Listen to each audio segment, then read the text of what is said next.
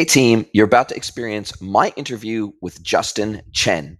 Justin is the co-founder of PICKFU. PICKFU is a end-to-end customer data research and insights platform for e-commerce and omnichannel brands.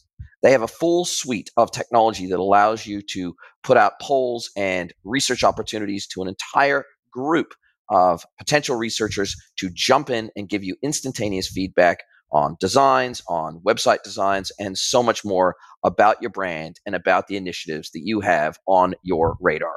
Check it out. This is the E-commerce Edge podcast with your host, Jason Greenwood.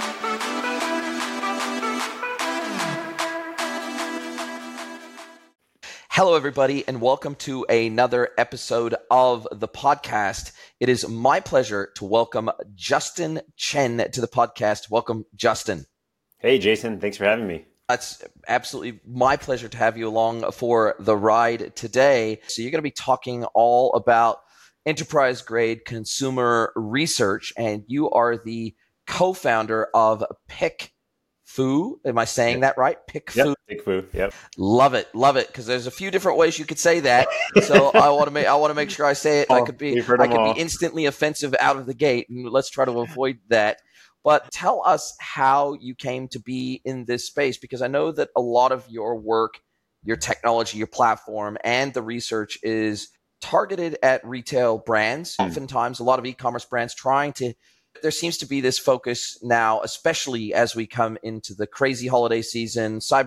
When we look at Cyber Weekend, when we look at the holidays, people are really focused on zero and first party data more than ever before, especially with the death of third party cookies. Mm-hmm. And so therefore, consumer research is starting to become more of a pillar for a lot of these brands than perhaps it would have in times gone by, where they could collect every piece of online data about a customer that they wanted, and they could cookie you and chase you around the internet. They can't do that anymore. It's becoming harder and harder, especially with privacy moves, with iOS and everything else. But Before we get into the nitty gritty of the service you guys provide, how did you come to be in this space? Yeah, we fell into it out of our own needs. My business partner, John, and I were building a completely different business, over 15 years ago.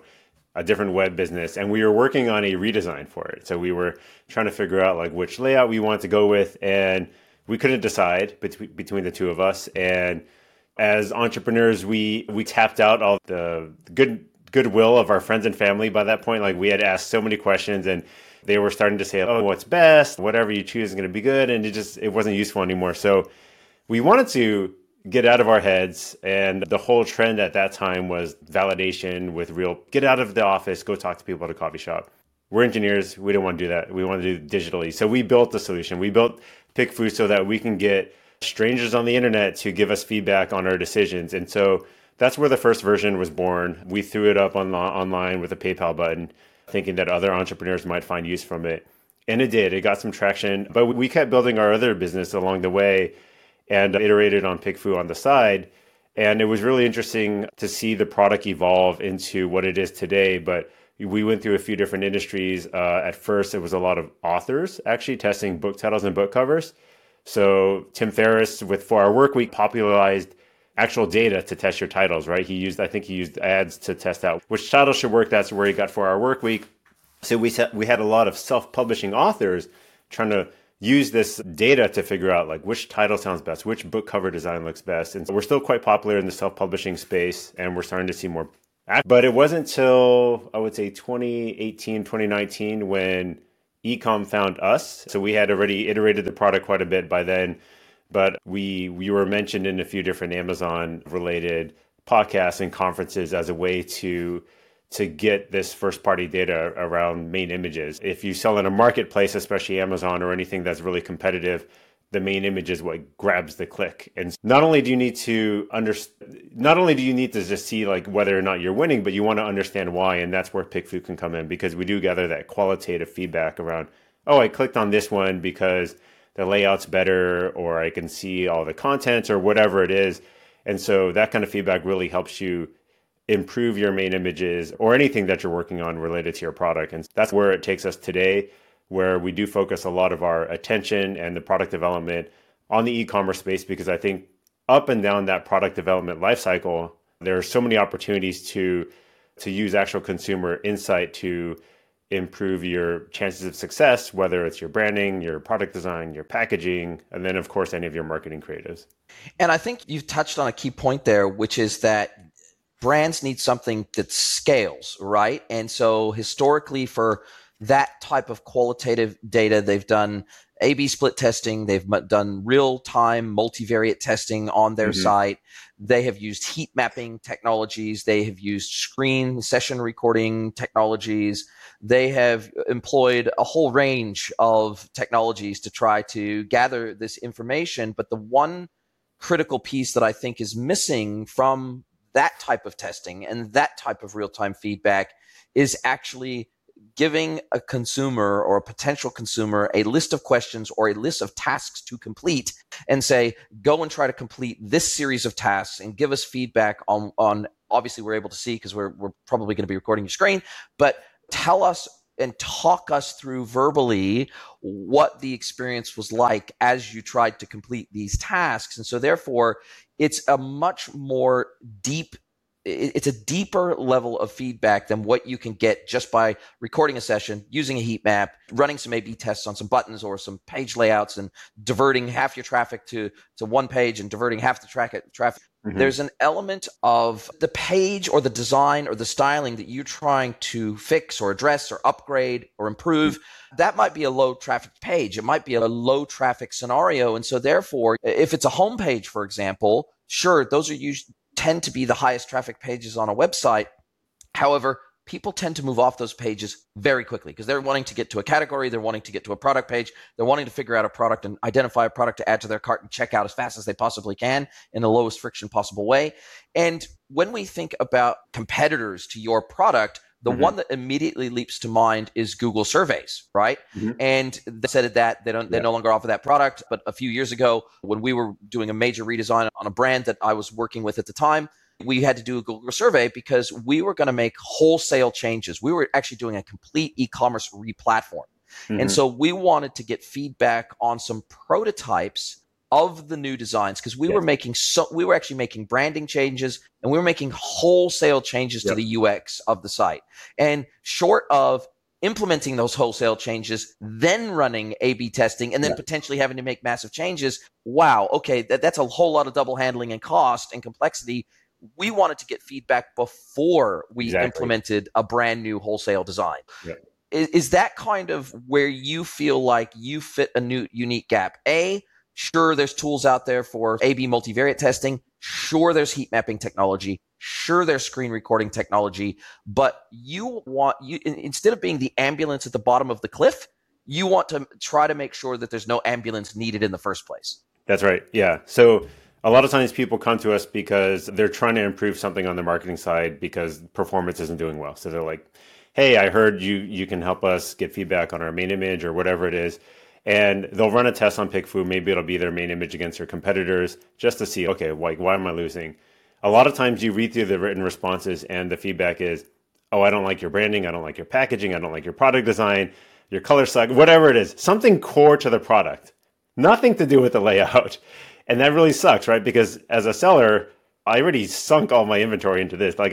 This is what I have. But if you had gotten this feedback earlier, they would have given you that same feedback, but you wouldn't have already manufactured it. So now you understand as a seller, okay, next time I rebrand or next time I work on my next product, I do need to get this feedback earlier. And that's the journey that we typically see is that they'll come for the emergency, then realize, okay, next time I'm going to be a little bit more preventive with it and actually design my product and design my packaging with consumer insight and iterating.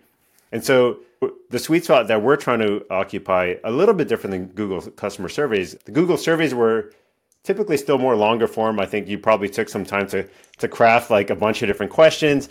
Maybe you had you obviously have some expertise, but I think a lot of individual business owners don't have any of this expertise. And so the way that we're trying to attack it is in a much simpler manner. So a lot of ours are single question.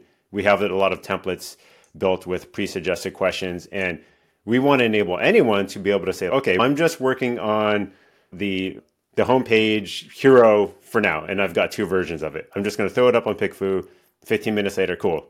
Next, I'm going to run a question about some copy. Cool. I'm going to do like a few variations of copy. And so trying to develop a much more iterative approach to, as you're doing the work, get the feedback in real time, as opposed to, okay, we're going to do a lot of planning, then write a very long survey, then it's going to go out and it may take a little bit longer. But while you've shortcut a lot of that development and production pain, which you just mentioned, we're trying to make it even shorter. So as you're actually doing the work, and we'll actually find designers, we'll see them run a test in the morning, see the feedback, make another version, 15 minutes later, pop another version. So they're just keep iterating based on that consumer feedback. And that's where we want to bake PICKFU into anyone's process. Get it into the hands of the people doing the work. So a lot of times it's the creative designers or the marketing managers themselves. It's no longer, oh, we need the consumer insights team or someone with expertise to do it for you. And how often do you feel that this would be better placed in the hands of, say, an agency or the providers, the vendors, the service providers that are working with these brands? Because, again, we want to introduce this earlier in the cycle versus later in the cycle. And sure, you might have a designer that's Baymard qualified, and so they know best practice across home, category, product, cart, checkout. That if they're Baymard certified, they know some of the really key functions and features that reduce friction in the buyer's journey. But for whatever reason, they might need to do some brand specific things. They might need to do some category specific things or some vertical specific things. There might be differences in B2C, D2C, B2B, and those journeys are very different as a result. And small catalog versus big catalog. We've got so many different permutations of these brands operating in the market and what their unique ICP is really going to expect from that journey that even the best, most experienced designer in the world is unlikely to nail it bang on the first time around, no matter how good they are. And oftentimes, you just need to be able to have maybe one or two variations on the theme to then be able to go to market and get some real-time feedback. And then the designer can effectively have some validation that the direction that they're going is the right direction for those customers. So is that something that you see moving up the stack in terms of, instead of it landing in the lap of a brand to have to manage all this themselves, now we've actually got the creatives, the service designers, et cetera, using your platform to improve the service they give to brands? Yeah. And actually, the funny thing is, we didn't realize how many of our customers were actually agencies until we started digging into it. We were talking to a bunch of customers, and we just thought they were brands. But once we started talking, like, oh, no, actually, we're an agency. We're doing this for all these other brands. And we're wholeheartedly embracing that, because I think you'll find that a lot of times when you teach people how to do it, they're like, that's great. Now, can you go do it for me?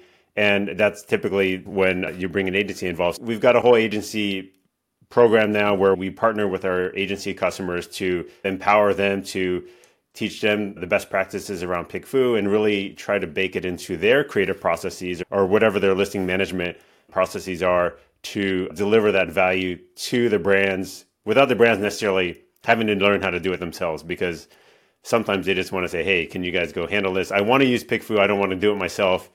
But in the process of whatever you're doing, can you bake in some of this consumer insights? Yeah, you're definitely right. And I think where they might be doing some of this PICKFUing themselves is just on the strategic things, like maybe some high-level idea validation or some open-ended questions around, we're thinking about designing this product, which way should we go? Those kinds of things. And then once they get to the nitty-gritty of like, all right, we're tailoring this product for this channel or this particular persona, then have the agency do the iteration at that point with PICKFU.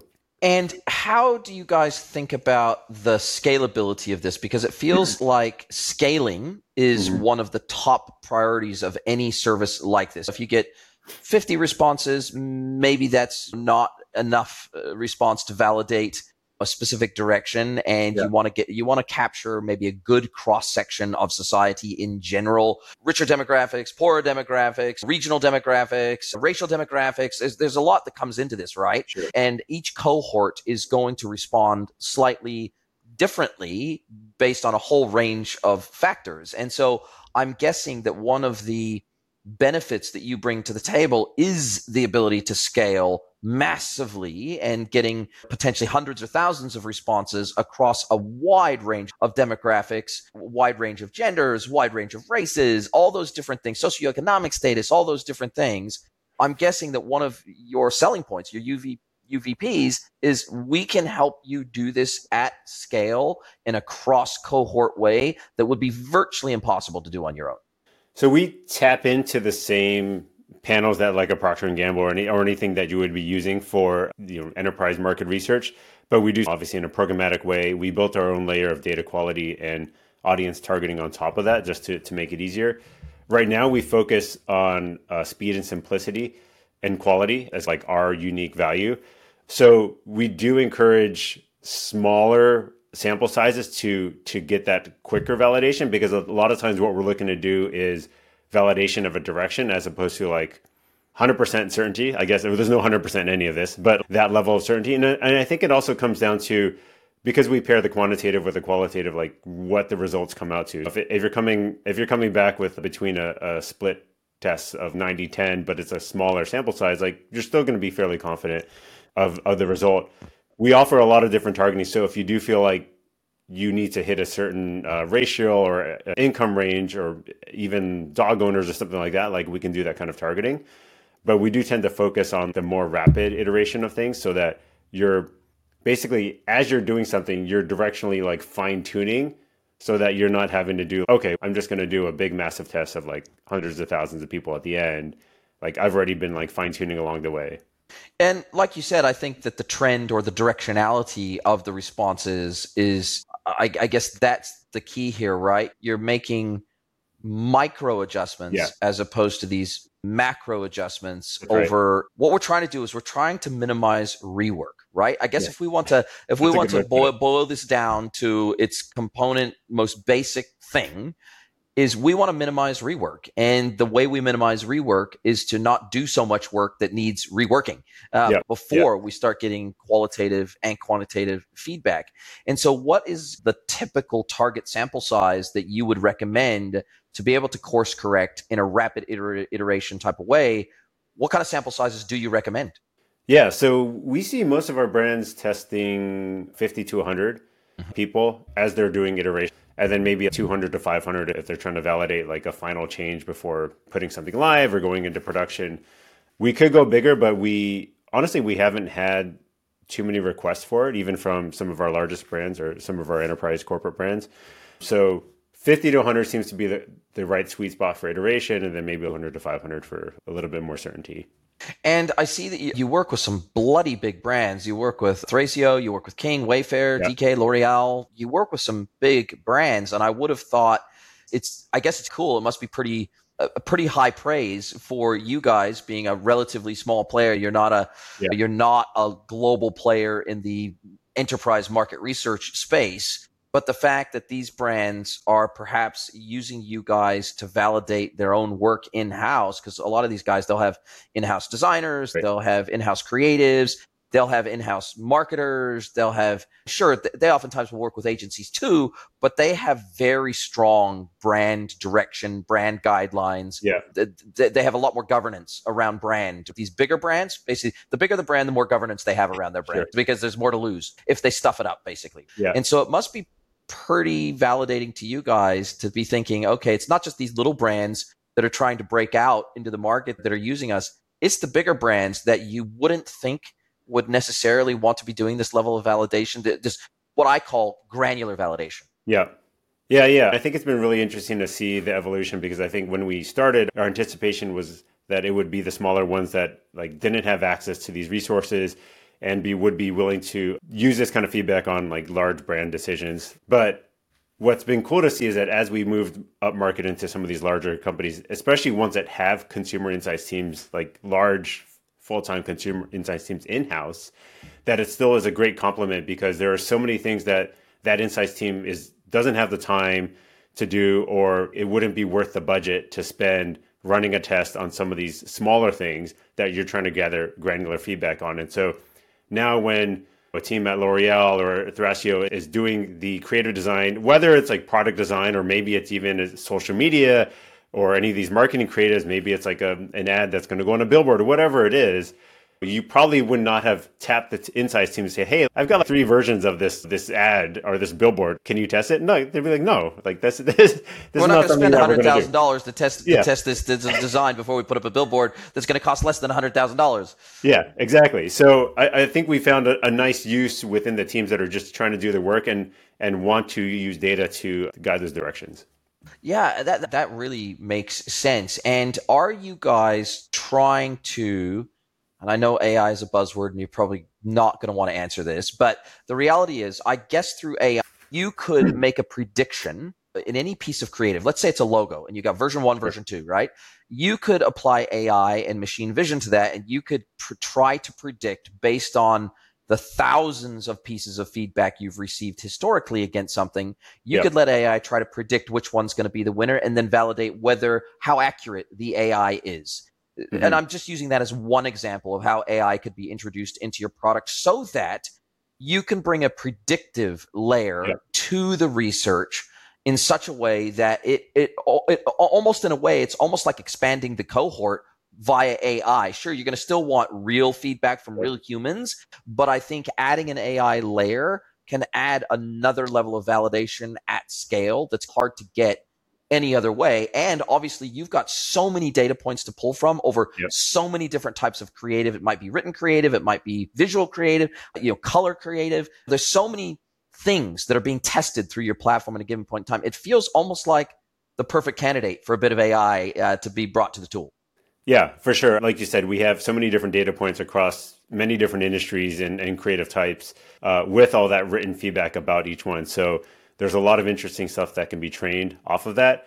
We're definitely trying to be careful about how we tiptoe along the line of true consumers versus AI feedback. I think there's a lot of worry about masquerading as one or the other. Hallucination. So, yeah. Hallucination is a huge issue, and we've definitely done a lot of tests internally. And I think we'll always want to make sure that consumer feedback is like the heart of the business, but AI enhancement is definitely something that we're working on. Right now, what we've done with AI is use it to do the analysis of the results. And so if you're doing like 200, 500 responses, you've got all this written feedback. And sure, you could, even if you were to read all of it, having a human synthesize like all the different trends and all that kind of stuff, like impossible. In the ass. So this is the perfect use of AI. And I'm sure everyone's using this on reviews and all that kind of stuff, but using it to ingest all the written responses, giving you some themes and some actionable things that people are talking about. Oh, cool. Like the sentiment is get rid of that blue color. Great. Someone else did all the analysis for me. We have a ChatGPT style prompt where you can just ask a question of your results. Hey, dig a little bit deeper into like option B. Like what really could we improve based off what everyone said? So that's kind of a fun way to use AI. And I think is a safe way right now to complement the actual consumer feedback that we do have. I guess one of the other things that AI could eventually help your teams with is recommending specific iterations or even creating those iterations, almost like a mid-journey style AI being brought to it to say, okay, here's some proposed iterations of this based on the feedback and based on these different classifications of feedback or buckets of feedback that we've put this into. We think this could be a design that you may want to test, or some creative or some copy text that you want to test. Maybe here's some suggestions about a place you could go or direction you could go. And it feels like that would potentially allow, especially designers, to iterate at scale, potentially faster than trying to completely come up with everything from scratch. Yeah, for sure. I think we're like just one step away based off all the feedback that we're gathering, and they're already giving you access to try in the next version anyways. And for copy, it's already easier because a lot of times when you're testing the copy, they give us feedback, and then you could just ask using our prompt, hey, rewrite it based off all the feedback that you got. And okay, those bullet points are fine now that they've incorporated all the concerns that people have raised, and it's got all the best practices from the AI writing as well. And then you could immediately turn that back around and go get another round of human feedback based on that iteration instantly. And you could even potentially get to a point where it says, okay, after X number of responses, you create the iteration, you immediately turn that back around, put it back out, and maybe we say, okay, we're going to let AI drive 3 rounds of iteration before to put it out to market before we have a human on our side. We review everything and bring the human sort of, I think of it almost like curation versus creation. Like the initial version has to be created out of the mind, I think, of a human being. Yeah. But I think the iterations, I think beyond the first version, then it's more curation than flat out creation from scratch. And it feels like that's a place where AI performs pretty well. Yeah. Yeah, I think it's an interesting ping-ponging back and forth between like humans and AI going in the future. Obviously, I think the unique ideas like should start with the humans. You're probably going to iterate with some AI generation. You'll want actual consumer feedback on those things and then go back and forth, right? Okay, based off what the humans think, we're going to use AI to fine tune it and then keep going back and forth with that feedback and then finally end up with the best combination of all of our minds together. At the end of the day, it's still humans buying your product. So you still need to make sure anything you're putting out there, whether it's your product design or your copy or your marketing, any of that kind of stuff, it still has to resonate with actual humans. And are you guys working across perhaps user journey steps? So for example, let's say I'm a brand and let's say I'm a dropship brand, or like 50% of the products I sell dropship, 50% I hold inventory of. Are you able as a brand to ask a question that says something like, if you had the option of buying from a brand that drop shipped, meaning that they didn't ship it to you directly, but you could save 25% on this product versus, or effectively, would you pay more to a brand that is shipping directly from their own inventory, their own warehouse directly to your door? Or would you be prepared to buy off a brand that is a drop shipping brand if you could save 25% more on your purchase? Those kind of almost UX-y, brand experiential type of questions, or is that stuff that you think that doesn't really work very well with the kind of work we do? Yeah, we actually do have a lot of people testing out those kinds of behavioral hypothetical situations. And a lot of times they would just write it out like as 2 different options. If you were to buy this product and here were the value propositions, essentially, you could buy it on our website and it's going to be this much, or you could buy it through this other website or a marketplace and it's going to be this much, with the shipping as such and whatever, lay it all out and have them choose which one they would do, and then they'll explain why. And so we get a lot of this, like a general idea validation. Or even if you didn't have 2 options, you could just say, here's what I'm thinking, poke holes into it, right? I'm thinking of doing this. I'm going to sell it at this price. It's going to take 14 days to ship. Like whatever it is, give me open-ended feedback on it. And it's a pretty popular thing to do, even when you're testing out like pricing combos, perhaps. I'm going to sell like this water pitcher. Maybe I'm going to do 2 for this price, or 1 for this price, or 3 for this, and it includes like a strainer or whatever it is.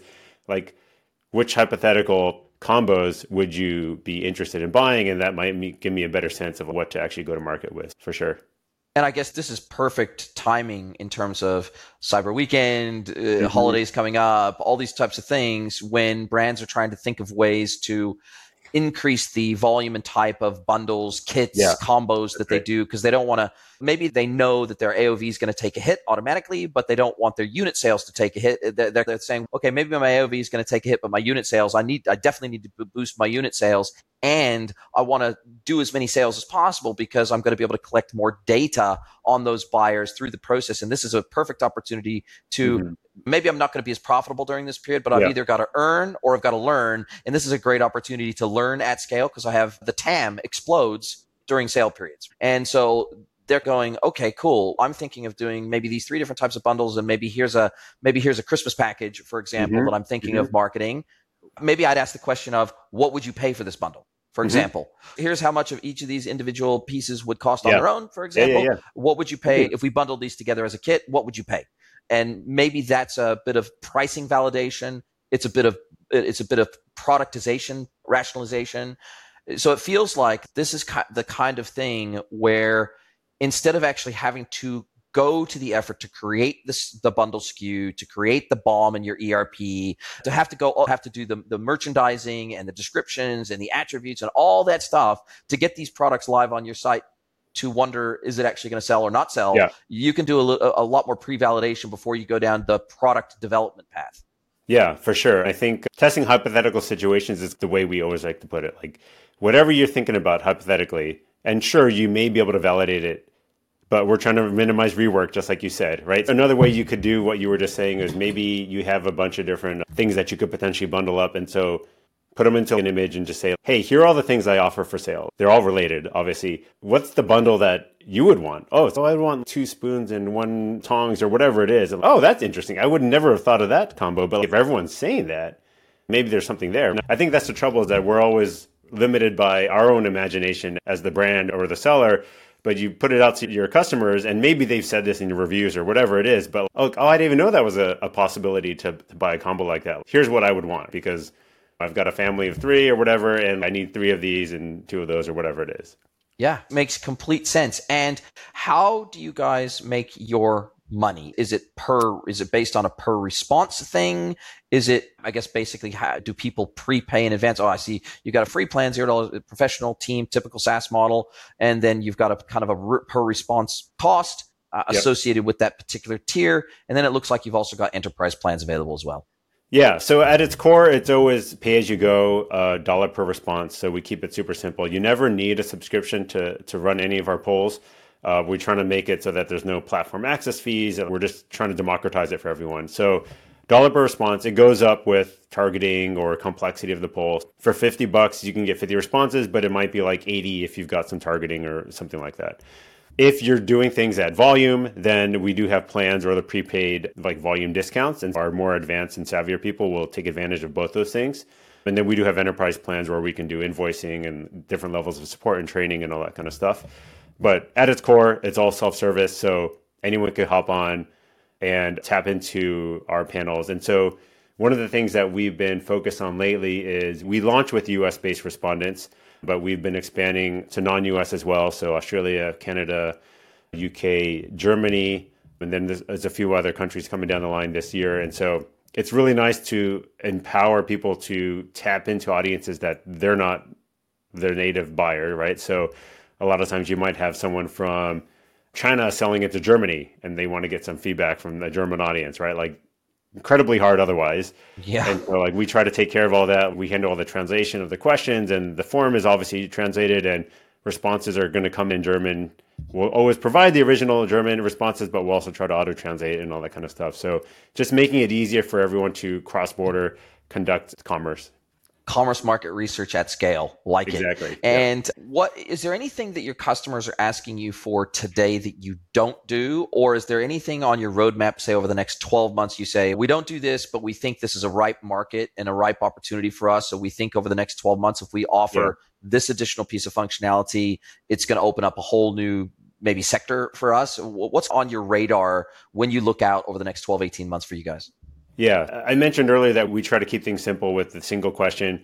Of course, as we've gotten more advanced customers coming on, and they become more used to using PICKFU, they want more complexity. So they do ask for multi-question. That is something that we're working on right now. It should be previewing in the next couple of months. So while we do want to keep the core experience extremely simple and fast, we do recognize that there are other times where I do want to ask a sequence of 5 questions to the same audience, and it does make sense, but we'll try not to burden like the less experienced customers, but make it available to the more advanced ones. And I guess you already offer the kind of the enterprise negotiated plan for agencies that maybe effectively want to white label your service, things like that. You already offer the higher level of support for agencies / large scale consumers of your technology that are actually effectively on selling those services into their customers. Yeah, so we do have an agency program where they get a trade discount, and depending on how they want to run their business, they may either resell the actual polls that they're running, or maybe they're bundling it into the expenses depending on their business model.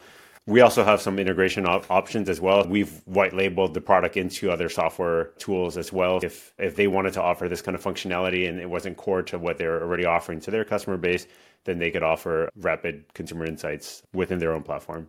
So Canva, Figma, if you're listening, then they could, of course, integrate this into their own platform, right? Yeah, because their customers are creating a bunch of things and they would need to get feedback on it. So it would be a natural fit. Okay, cool. Look, again, we'll put this out there. Mel Perkins, listen up. Come and have a chat with Justin as soon as You possible. heard it here first. Let's sort this out. If I can hook you guys up. Listen, this is super exciting. I think that this is something, there's definitely 100% a gap in the market here. Mm-hmm. I see it, I feel it, I hear it.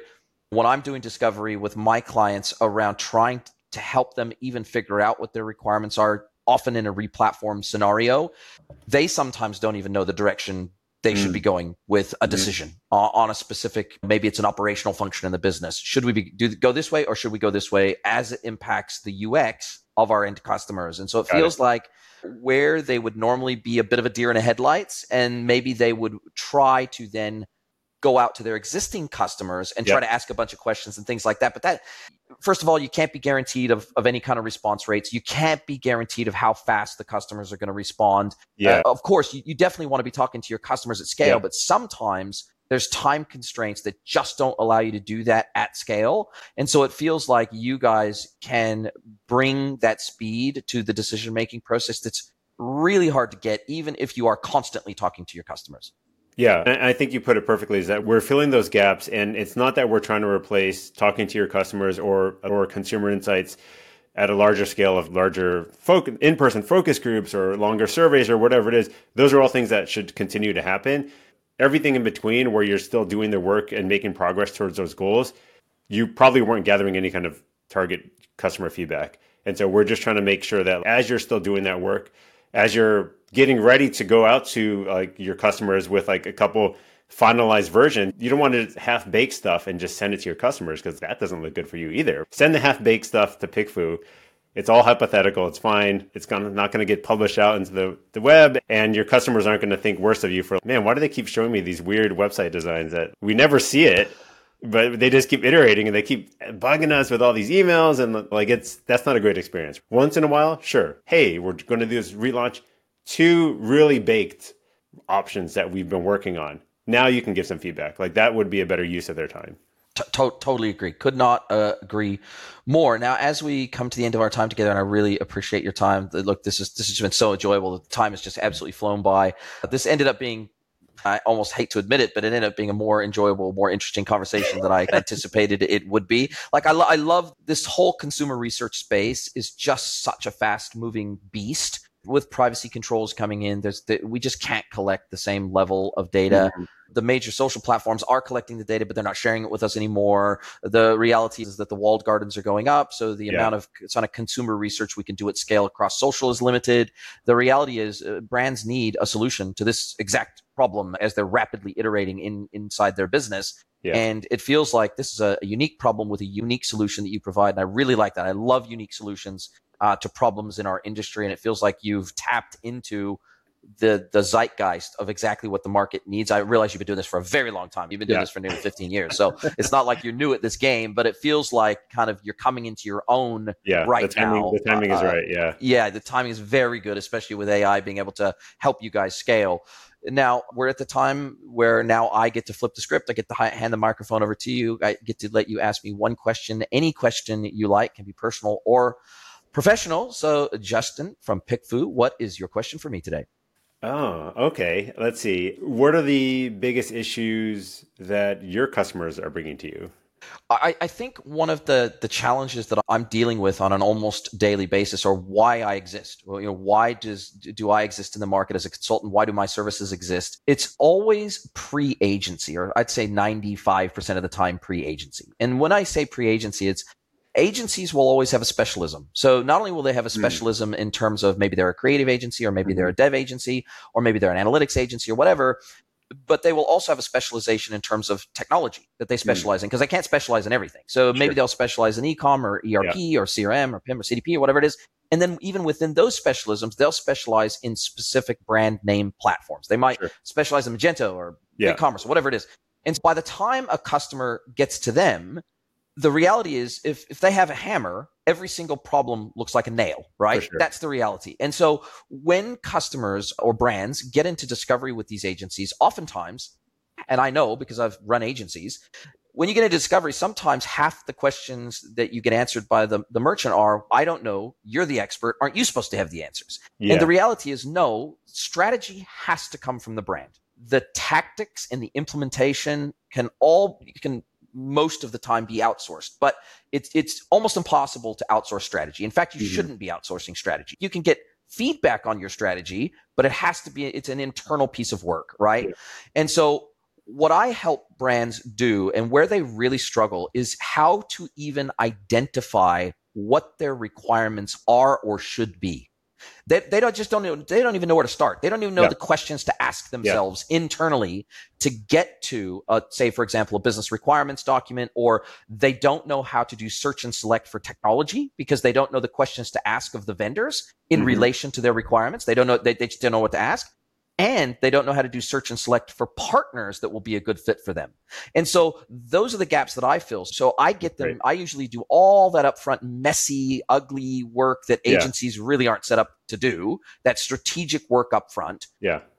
Get them through to the solution architecture phase, the high level solution architecture phase. We know the target systems, we know the target integrations, and then I can help them also craft the final BRD, get that out to 2 or 3 agency partners or whatever, get the proposals back, and then help them compare those on a more apples to apples basis so that they can pick a partner that they can form a long-term relationship with instead of just basing it on price, for example.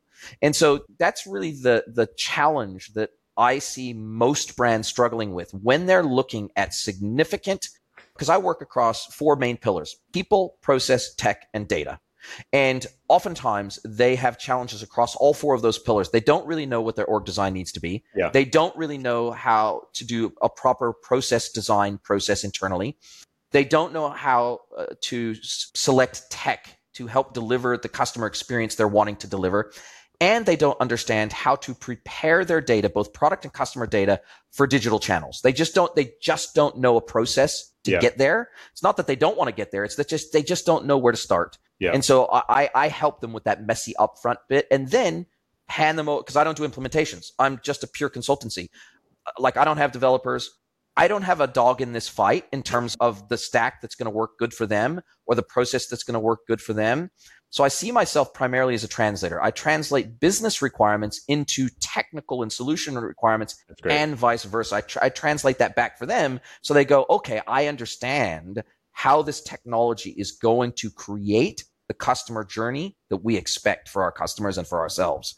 Yeah, that's the challenge I see. I see brands, they want to make change, they want to improve, but they don't know where to begin. That's the biggest thing. Yeah, and I think we see the same thing because, like you said, I think it's easy for brands to be exposed to all kinds of service providers or technologies all the time. And it's cool, that sounds like what I need. But first of all, is it what you need? And then are you going to know how to actually implement it into your strategy or to your organization in an effective way? And I think that's the challenge that we also see. Oh, I know I need to use PICKFU. And they'll tell us like year after year, I know I should be using it, but I don't know how or where or who. And it would be nice to have one of you in front of all of our customers, helping them strategize, because a lot of them they might have a lot of great brand ideas or product innovation, but they're not necessarily great at like the business building.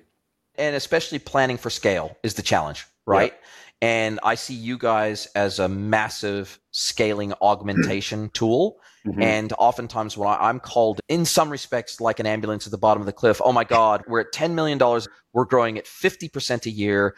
We just, without throwing bodies at this whole organization, we just have no idea how to roadmap our way to, say, $100 million in scale. We just don't know how to do that. Yeah. And so giving them a blueprint that they can follow as a business that's digestible from a change management perspective as a business, mm-hmm. I think that's a lot of what we both do. And we bring scalability to these organizations that are just growing. A lot of them are growing super fast. And what got you from $0 to $10 million in GMV, for example, is not going to get you from $10 to $100 million a year in GMV. It just won't. It won't scale. Yeah, I think we plug into organizations in similar ways. So it's super exciting.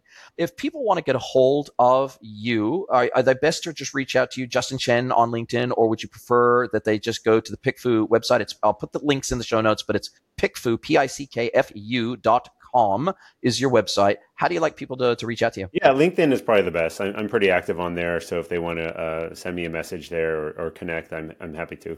Really appreciate your time. This has been a fantastic conversation. I can't wait to speak to you again. Cool. Thanks for having me, Jason. Are you a B2B or D2C e-commerce merchant? Then head over to greenwoodconsulting.net to learn how we can help you scale your business.